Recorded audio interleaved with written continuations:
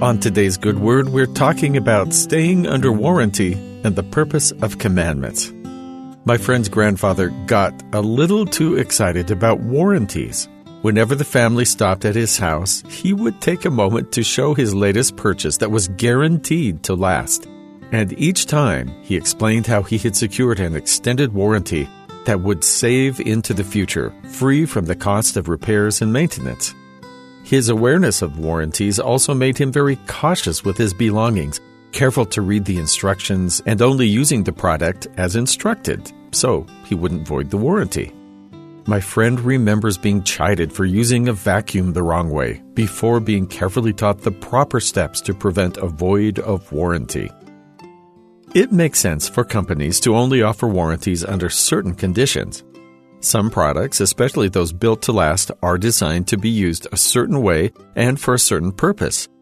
It's impossible for the designers to anticipate every situation a consumer might invent to use a product in, and so impossible to guarantee the product in every circumstance. The solution? The limited warranty.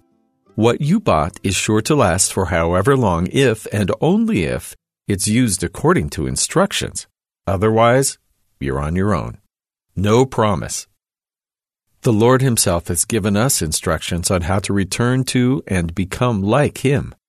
These aren't arbitrary rules given to restrict us, but rather guidelines that help us understand our Heavenly Father's nature and our own.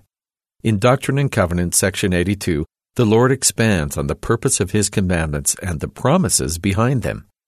And again I say unto you, I give unto you a new commandment, that you may understand my will concerning you. Or in other words, I give unto you directions, how you may act before me, that it may turn to you for your salvation. I, the Lord, am bound when ye do what I say. But when you do not what I say, ye have no promise. When we stray outside of the guidelines the Lord has set for us, we're outside the area where He can bless us. We as individuals determine our direction, decide whether or not to follow the instructions the Lord has given us. The powers of heaven will never interfere with our ability to choose, because taking away our agency would not help us progress. Only we can decide the actions we'll take and the person we'll become. We don't, however, get to choose what the consequences of those actions will be. The Lord has promised His guidance and protection when we keep close to Him and follow where He is leading us, but there can be no guarantee when we stray from His side. That would trample our agency.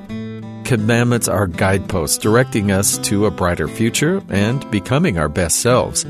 The Lord shows His mercy through His guidance, giving us a better idea of our God and our potential.